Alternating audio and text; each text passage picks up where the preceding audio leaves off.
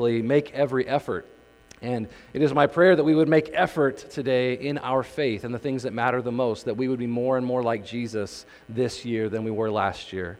That would be a good thing, would it not?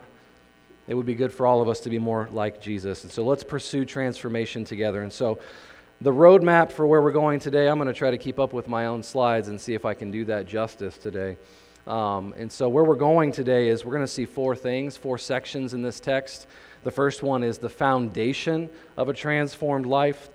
Then we're going to look at the expected fruit of a transformed life. And then we'll see the evidence of a transformed life. And then finally, we will see some reminders from Peter of a transformed life. So again, if you've got your Bibles, let's read, follow along with me in 2 Peter chapter 1, verses 3 through 15. I'm going to start in verse 1. Simeon Peter, a servant and apostle of Jesus Christ, to those who have attained a faith of equal standing with ours by the righteousness of our God and Savior, Jesus Christ. May grace and peace be multiplied to you in the knowledge of God and of Jesus our Lord. His divine power has granted to us all things that pertain to life and godliness through the knowledge of Him who called us to His own glory and excellence, by which He has granted to us very precious and great promises, so that through them you may become partakers of the divine nature, having escaped from the corruption that is in the world because of sinful desire.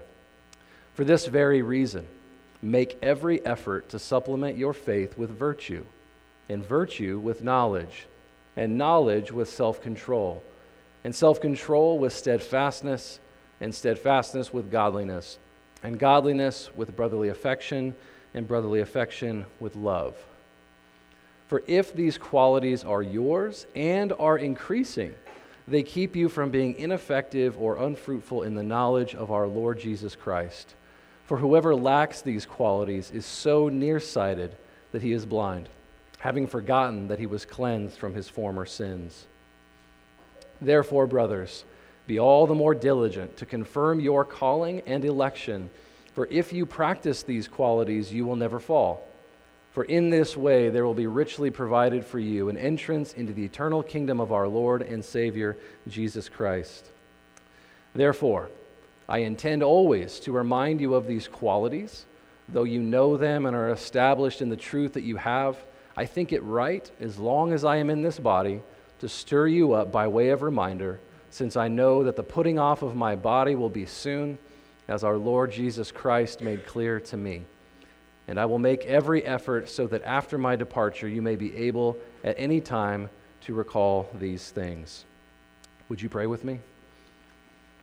Heavenly Father, as we begin to unpack this text today, I pray first and foremost, Lord, that by your Holy Spirit's power, He would be the teacher today, that He would guide us, counsel us, and instruct us in the things that your word have said, that you would apply the truths to our heart and to our mind, and that we would live them faithfully and put them into practice, that they would be transformative in our lives today.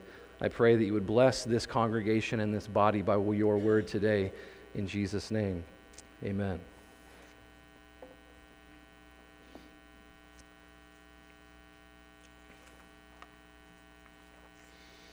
So the first thing we want to look at is the foundation of a transformed life. The foundation of a transformed life. We see this in verses 3 and 4. And we see that the foundation of a transformed life really isn't about us at all. It says, His divine power, which is a reference to the Father. And His divine power has initiated a lot of incredible things in our life. 2 times in these few verses here in 3 and 4, we see the phrase, has granted to us. And we've been granted 2 things. We see that we have been given everything we need for life and godliness. And how is that? Well, it says through our knowledge of God the Father. Secondly, we have been granted or given God's very great and precious promises. And why? Why has He given us those things? He's given us those things so that we could become partakers of the divine nature, being transformed more into the likeness of His Son. We also see in verse 3 that him who called us, and he has called us to his own glory and excellence. So being called by him to experience his glory, his excellence, being brought into harmony with the Father through the Son. We've been saved by the power of God through the person and the work of Jesus Christ. This echoes back even to verse 1 when Peter says, to those who have obtained a faith of equal standing with ours by the righteousness of our God and Savior Jesus Christ. So the result of all this is that we have been recipients of grace. God has initiated a glorious act of redemption in our lives, and we have become partakers of the divine nature. And so 3 things that I just want to point out to you that relates to the Christian life in terms of this is, number 1, is that we have escaped the penalty of sin. The Bible calls that justification. Jesus dying in your place on the cross for your sins, making atonement, satisfying the wrath of God for your sin and mine. Therefore, we are justified in God's sight because of the work of the Son. And so you have escaped the penalty of sin, and we praise God for that. Amen? Secondly, we see we are currently or ongoing escaping the power of sin. Now, you and I both know that we sin very often, and so that is not a completely done work yet, but that's what sanctification is. The ongoing removal of the power of sin in our life as we surrender to the work of the Spirit and as we live in alignment with His will and His purposes and His Word. But the greatest hope of all is that there will be one day where we will completely escape the presence of sin as we are with the Lord in a glorified body in the new heaven and the new earth. And so I want to encourage you with those truths today, and that leads me to truth point number 1, is that the foundation of a transformed life is all about what God has initiated, what God has accomplished, and what God has promised to bring to completion. I hope that that brings you great encouragement this morning, is that your transformation does not rest on you working harder. Your transformation does not rest on you laboring and toiling in fear and in agony or guilt and shame. The transformation that is available to you by the power of the Spirit is only possible because of the work of the Son and by the choosing of the Father to bring you into His good family. And so there isn't one moment in your life that hasn't passed through the hands of God first, and that also should bring you encouragement today. I know that some of you may be going through difficult times, and some of you might be going through celebratory times, and all of that comes through the hands of God first. But I also want you to think about this for a second, that you have been chosen by the Father. Ephesians 1:4 says that He chose us before the foundation of the world, that we should be adopted into His family. So we've been chosen by the Father. We have also been purchased by the Son. Ephesians 1:7 says that we have redemption through His blood, the forgiveness of sins. And we've also then been empowered and indwelled by the Holy Spirit. Ephesians 1:13 says that we've been sealed with His Holy Spirit, which is the guarantee of our inheritance. And so if you are a believer in this room today, the triune God has been very much involved in your life from beginning to end, has been and always will be.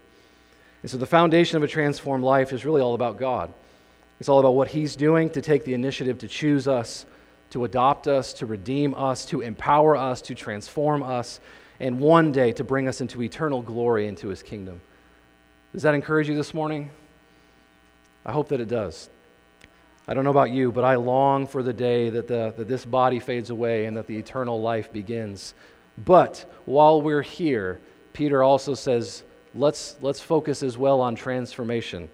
And so in verse 5, Peter says, for this reason, make every effort. Make every effort to do what? Well, he says, make every effort to supplement your faith. To supplement just literally means to add to. And so we're going to add to our faith while we're here. And Peter makes a case that there should be some expected fruit that you ought to see. As a person is growing in the faith, there should be fruit, right? We're probably familiar with that concept. Healthy things grow. Healthy things reproduce. And the fruit that we bear is often for other people's benefit.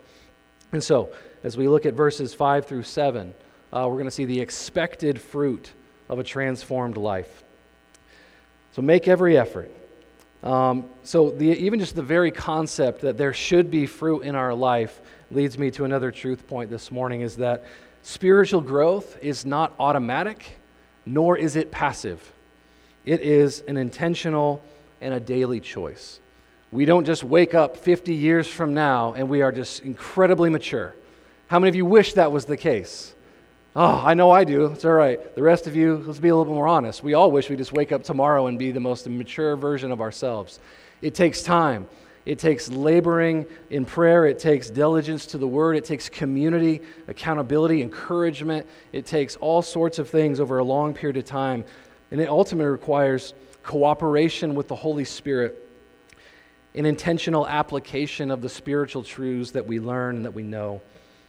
But church, I want to encourage you that be reminded that the goal and the purpose of our life is not just to come to church. You were not saved for the sidelines. You were saved to be transformed more and more into the likeness of Christ. And as you are, you will be put into the game, so to speak, in many various ways as the Spirit leads you to impact others and to serve His kingdom. And so spiritual growth is an expected biblical outcome. It's something that should be in the normative life of the believer, and we all have areas to grow. I know I have many areas left still to grow in many ways. Now, I want to make a note here, because I'm a guest preacher and just want to make sure I'm very clear. When Peter says, make every effort, sometimes that word makes people nervous. Make an effort. I have to work for my faith. I have to work for my salvation. So I want to be very clear that effort is completely different than earning. There is no way, there's no biblical way that you could ever earn your salvation. The Bible is very clear that we are saved by grace alone, through faith alone, in Christ alone. Amen?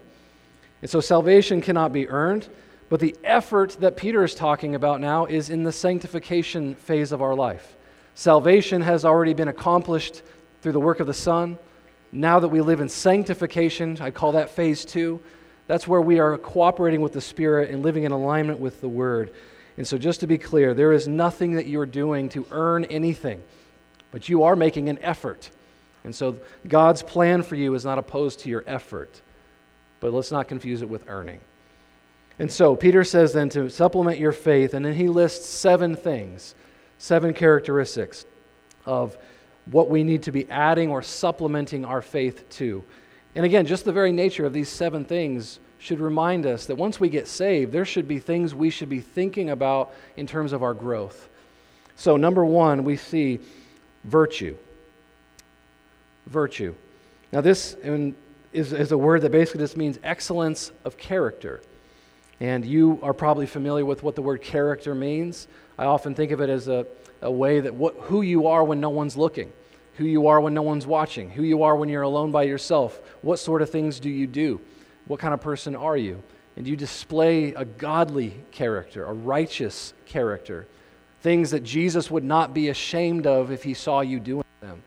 Do you have a character like that in all situations that's consistent across the board, whether you're in private or in public? The second virtue would be knowledge. Now, knowledge, there's a little bit we're going to talk about here, because the Greek word here is epignosis, which is not just the word that means data or facts or just knowing stuff. It's not just cognitive data in your head. This word actually means practical knowledge that is gained through firsthand experience. Right? This is the difference between saying, I know what it means to mow the lawn versus I actually know how to mow the lawn, right?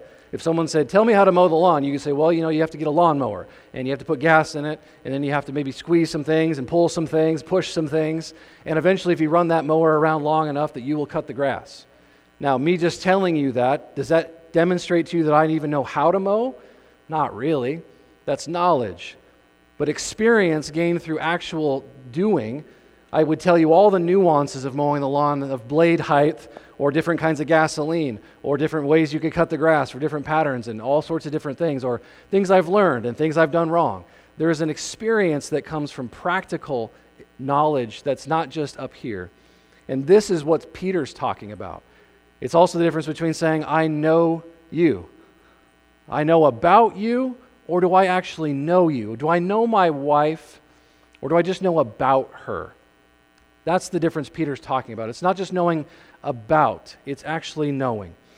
And so, for you, are you growing in your ability to practically apply the biblical truth that you already know?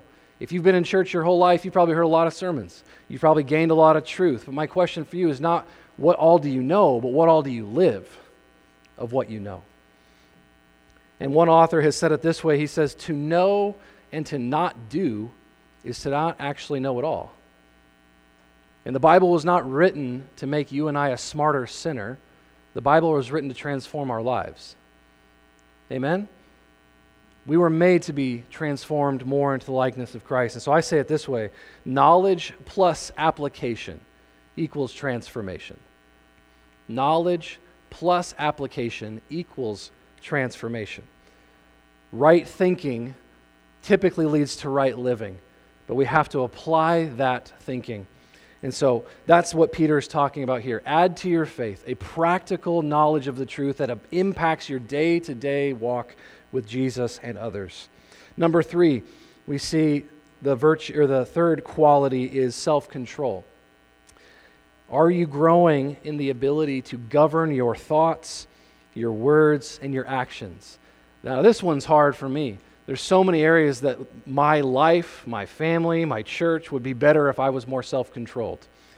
Proverbs 16:32 says, better to be patient than powerful.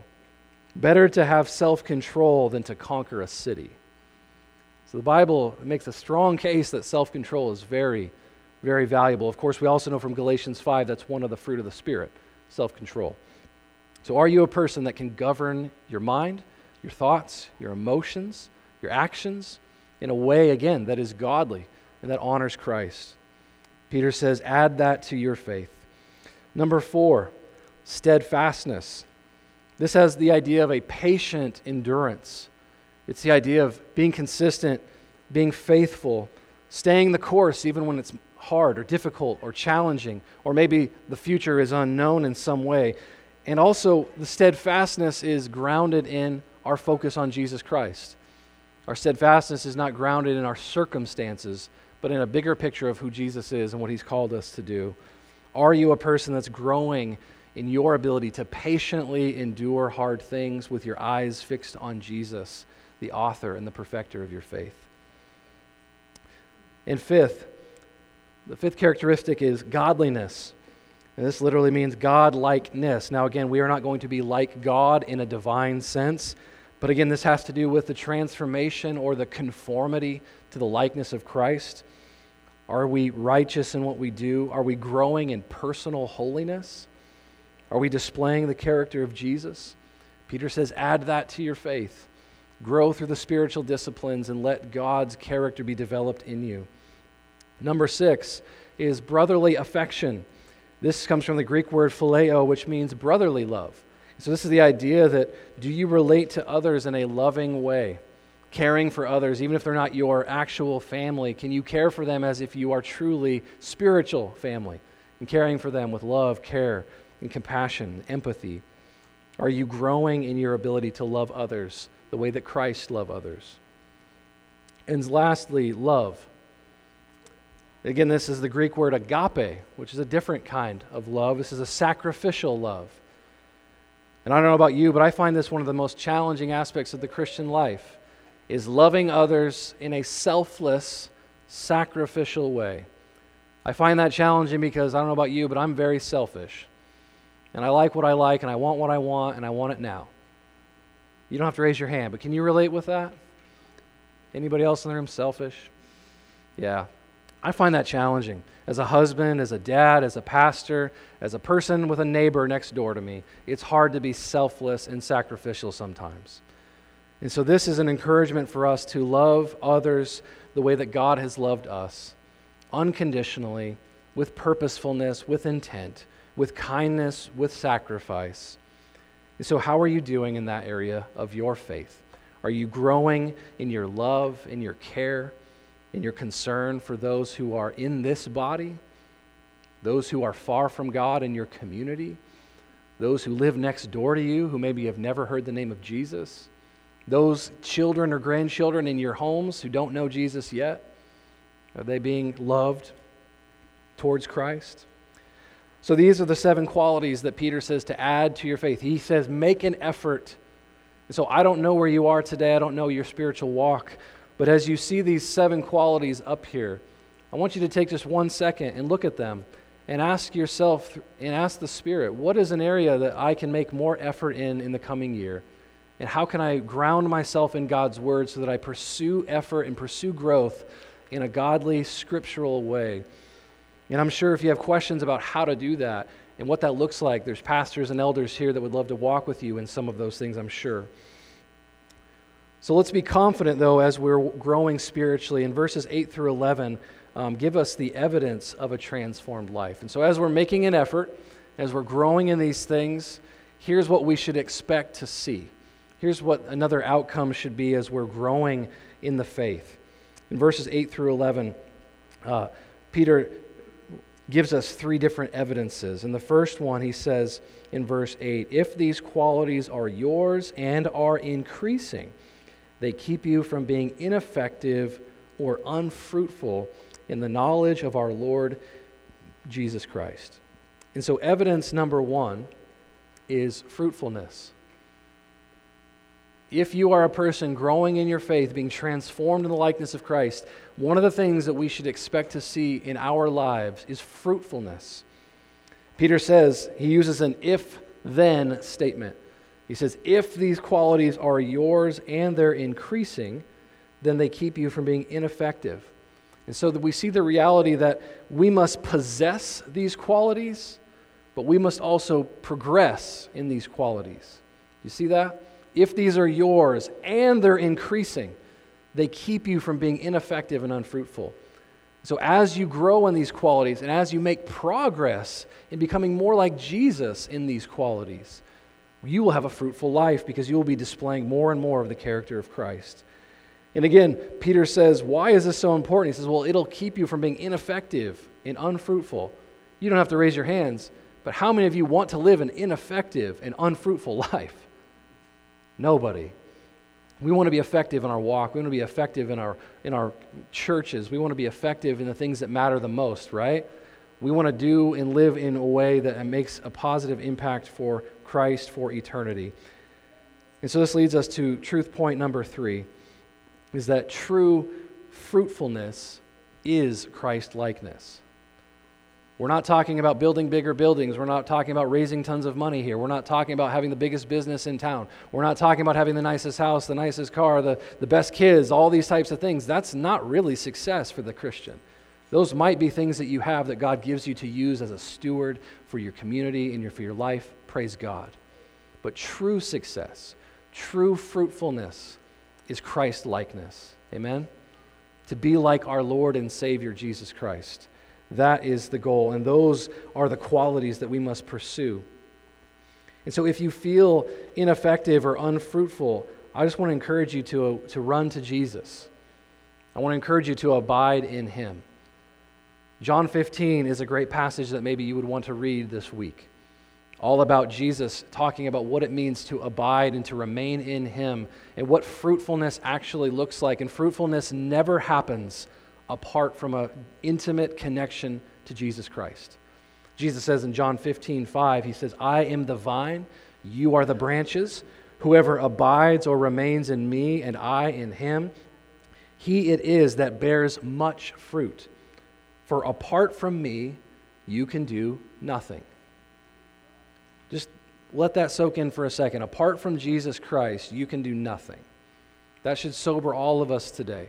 I would imagine most of us are very competent, very intelligent, very capable people in many areas. But apart from an intimate abiding in Jesus Christ, in this kind of a way, we can't do anything. It is only through the power of the Spirit, through abiding in Christ, in alignment with His Word, that our people can actually grow into these areas to make an actual impact that matters for eternity.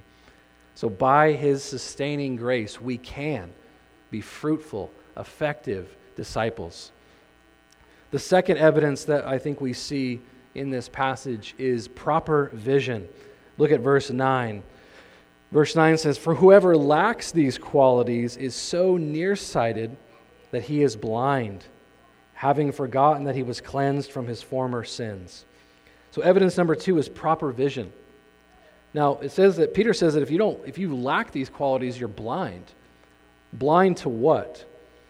I think what Peter means is that you would be blind toward a proper and a clear vision of the Christian life that assumes that transformation and fruitfulness are expected as the norm. I don't know about you, but growing up, I came to understand that the goal of the Christian life was simply to go to heaven. And I'm here to plead with you that is a benefit of the gospel. If you are saved, you have an eternal destiny and a home. That is true, praise God. But that is not the goal of your salvation. The goal of your salvation is to be primarily transformed into the image, into the likeness of Jesus Christ. And so the primary goal of the Christian life is not heaven, it's sanctification.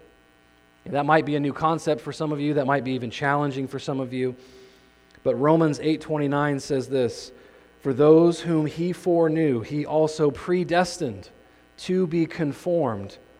That means molded. To be conformed or molded to the image or to the likeness of his Son. So literally, that is your destiny, to be predestined, to be conformed, to be molded into the likeness of Jesus Christ. And that's what a Christian is, right? It's a little Christ. We are disciples. We are supposed to be like our Savior. And so that is the goal of our Christian life. Because listen, if the goal was to just simply go to heaven immediately, then why haven't we just been beamed right up the moment we come to Christ?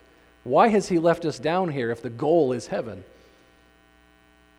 Heaven will be a great benefit. We all look forward to that day, amen? But while we're here, the goal is actually that we would move more and more and more from immaturity to maturity in Christ. And as we do that, we become mature instruments in his hands to do his will, to do his work, to advance his kingdom, and to make disciples of all nations. So that is the primary reason you and I are still here, is to grow into maturity, to be more effective for his kingdom. And this leads me to truth point number 4. All Christians are destined to be transformed into the likeness of Jesus. Therefore, all Christians must understand, embrace, and surrender to the transforming work of the Spirit. Here's the hard part, daily. Very challenging. So part of our sanctification hopefully is an ever-increasing appetite for the things of the Lord and the things that the Lord loves. And so let me ask you, do you have an appetite and a vision to die to yourself every day to serve your family? Do you have an appetite and a vision for engaging the lost and sharing the gospel and making disciples? Do you have a vision and an appetite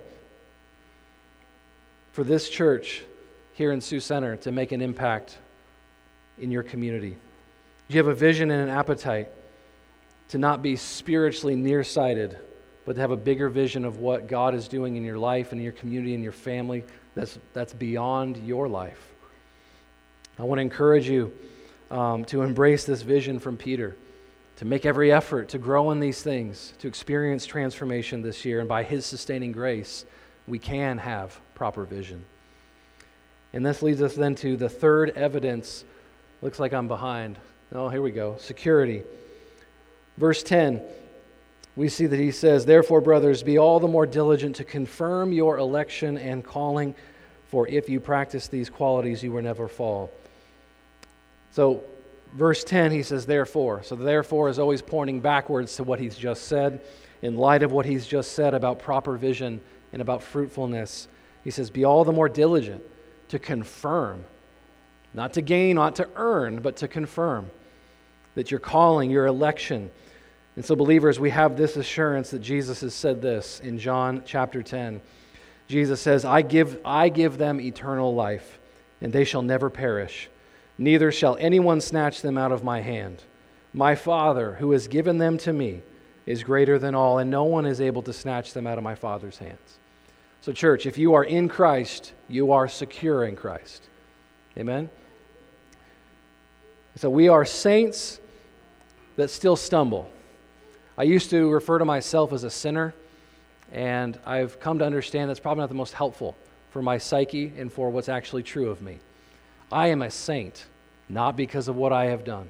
I am a saint by the merits of Christ alone, but I am a saint that still sins.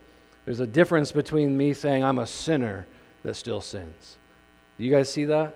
So you are saints if you are in Christ, and that's because Christ has merited that work and has imparted that to you through his death and resurrection. So we are saints and we still stumble, but we are making every effort to grow into these areas. And so Peter says that if you practice these qualities, you will never fall.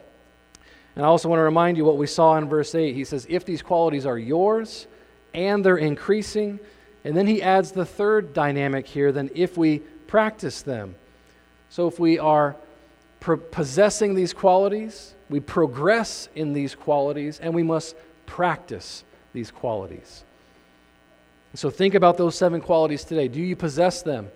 Do I have self-control? Do I have brotherly affection? Do I have godliness and love and virtue and knowledge? Am I progressing in them in some way? Do I see evidence of growth? And furthermore, how am I practicing those things? Am I a part of a small group where I'm practicing love? Am I a part of an outreach ministry where I'm sharing the gospel? Am I part of a disciple-making ministry in my home? Whatever those things might be for you, are you practicing these things? And if not, find ways this year to make those a part of your daily or weekly routine. You know, how many of you have heard the phrase, practice makes perfect? How many of you heard that phrase, right? I don't know why we say that phrase. That makes no sense. Has anyone actually perfected anything?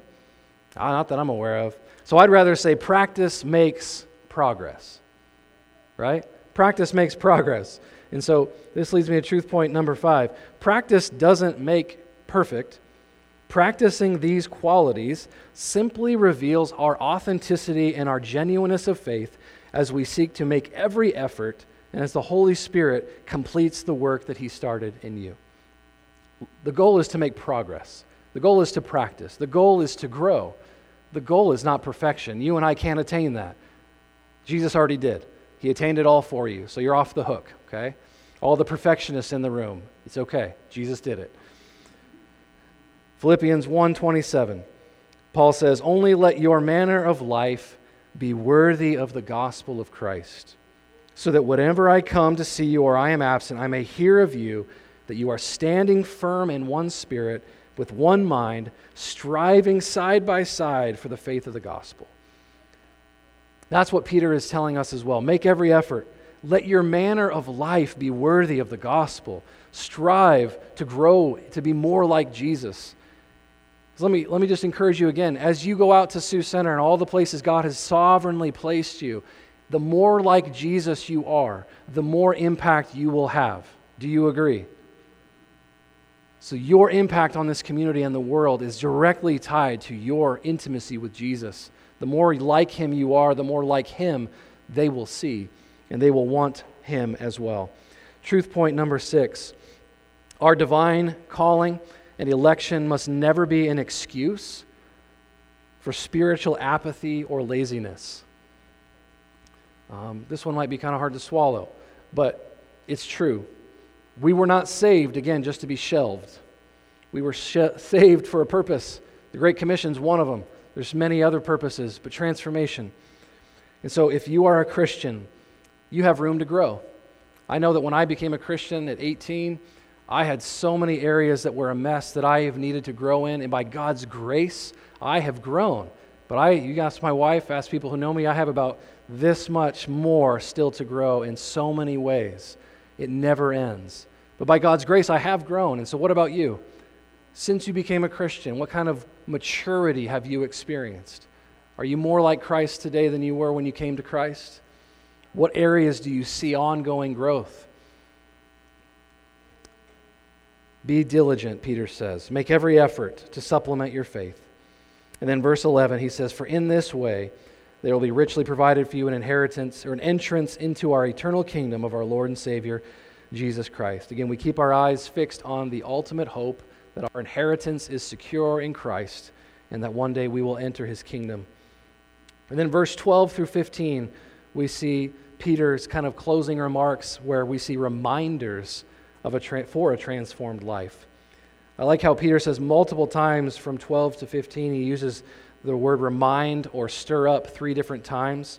And he wants to remind the believers about these truths. And this leads me to truth point number 7, is that you never outgrow your need for being reminded of the truth of Scripture. Again, I grew up in the church. Many of you might have grown up in church as well. Some of this you might be going, yeah, I've heard this before. But you never outgrow your need to hear it again. Amen? The Bible is living and active. It's true. It's breathed out by God. It's profitable for all seasons and all things.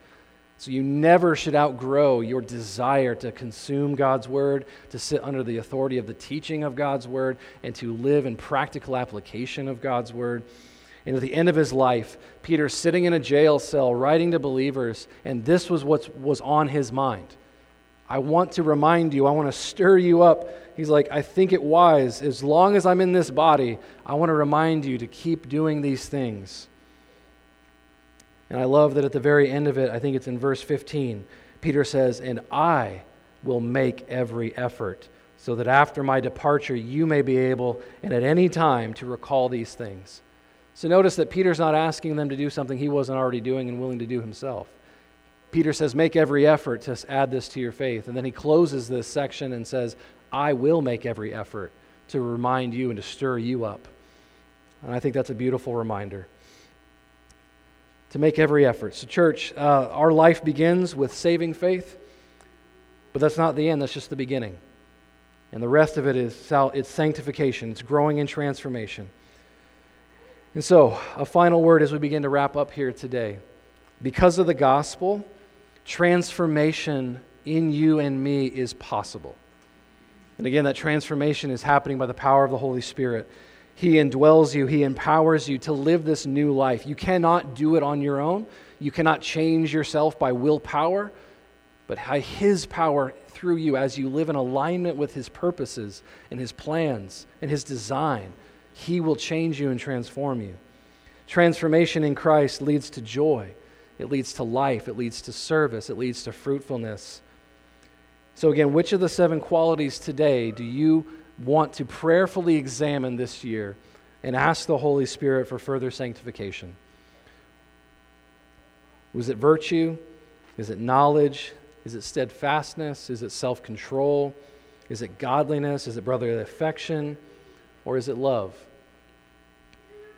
See, transformed Christians are very imperfect people, but we possess a very confident assurance in our entrance in the kingdom of God because of the person and the work of Jesus Christ. So His effort, Jesus' effort, has earned your salvation. Our effort impacts our sanctification. So if you don't know, if you're sitting here today, and I don't know, again, I don't know anybody really, but I don't know where you're at with Jesus today. And so if you don't know or have any confidence that you will enter God's kingdom someday when you pass from this life, I want to encourage you to listen closely, how you can be made right with God today. It's simple, yet it's profoundly impactful. Admit, believe, and confess. First of all, if you are not a believer today, my encouragement for you is to embrace and to admit that you are in rebellion against the Creator of the universe, and that you have broken His law, and that you have rejected His truth. To acknowledge that you have sinned against a perfect God, and to acknowledge that you are a sinner that needs forgiveness of sins. Romans 3:23 says, for all have sinned and fall short of the glory of God. There's not a person in this room that hasn't fallen short. And so you're an equal playing field today. There's no one in this room that hasn't sinned. But to admit that, and then to secondly believe that God sent His only Son, Jesus, to die for all of your sins, past, present, and future. All of them. And to believe that Jesus died in your place for your sins and rose from the grave 3 days later, conquering sin, conquering death, and possessing all power and authority to forgive sin. And to believe that He is now seated at the right hand of God, and He rules and reigns with power, and He will judge all people at one point in time again. So Romans 3:24 and 25 says, all are justified freely by His grace through the redemption that came by Christ Jesus. God presented Christ as a sacrifice of atonement through the shedding of His blood to be received by faith. And 3, to confess. To confess that you will surrender your entire life to Jesus, to confess that He is Lord and that you will serve Him, obey Him, and honor Him as the master of your life, that you will let Him call all the shots in your life. Luke 9:23 through 26, Jesus says this. He says, "Whoever wants to be my disciple must deny themselves and take up their cross daily and follow me. For whoever wants to save his life will lose it, but whoever loses their life for me will save it. What good is it for someone to gain the whole world and yet forfeit his soul? Whoever is ashamed of me and my words, the Son of Man will be ashamed of them when He comes in His glory and the glory of the Father and His holy angels." And so my encouragement for you today, if you don't know Jesus, acknowledge and admit that you've sinned against Him, but also to believe that He died for you in your place to forgive you of your sins, to make you right with the Father, to reconcile you back to Him, to give you a right relationship with Him through faith by grace alone. There's nothing you can do to earn it or deserve it, but to come to Him in repentance and faith and to confess that He will be your Lord. If you want to do that today, I'd be happy to talk to you. I'm sure some of the elders would as well. But please don't leave here if you are not sure of your eternal destiny. It's the most important thing in life. For the rest of us, I want to encourage you to continue to make every effort to follow Jesus this year. It's a daily process. We're imperfect. We stumble. But by His grace, we are empowered to live the transformed life. You can do it by His grace. And so I'm thankful that we get to look at this text today to make every effort. And it's my prayer for us that we all would be more like Jesus in 2023. Amen? Would you pray with me? Heavenly Father, I thank You that You have given us Your revelation to even know what it means to live life as a Christian. You have not left us without instruction. You have not left us in the dark. And so, Father, as You have revealed Your word to us very clearly, I pray that we would be obedient to apply what we have heard today, that we would put into action the truths that Peter has outlined, that we would examine our life in light of Scripture, and in prayerful submission to Your Spirit would we walk in transformation. Holy Spirit, we confess that apart from You, we can do nothing. We desperately need Your help. Help us to be more like Your Son, Jesus Christ, this week, this month, and this year. For those who don't know You, Father, I pray that You would stir in them, that You would open their spiritual eyes to see their need for Jesus. And I pray that You would move them to take action on that today as well, that You would save them, redeem them, and bring them into Your family. In Jesus' name, amen.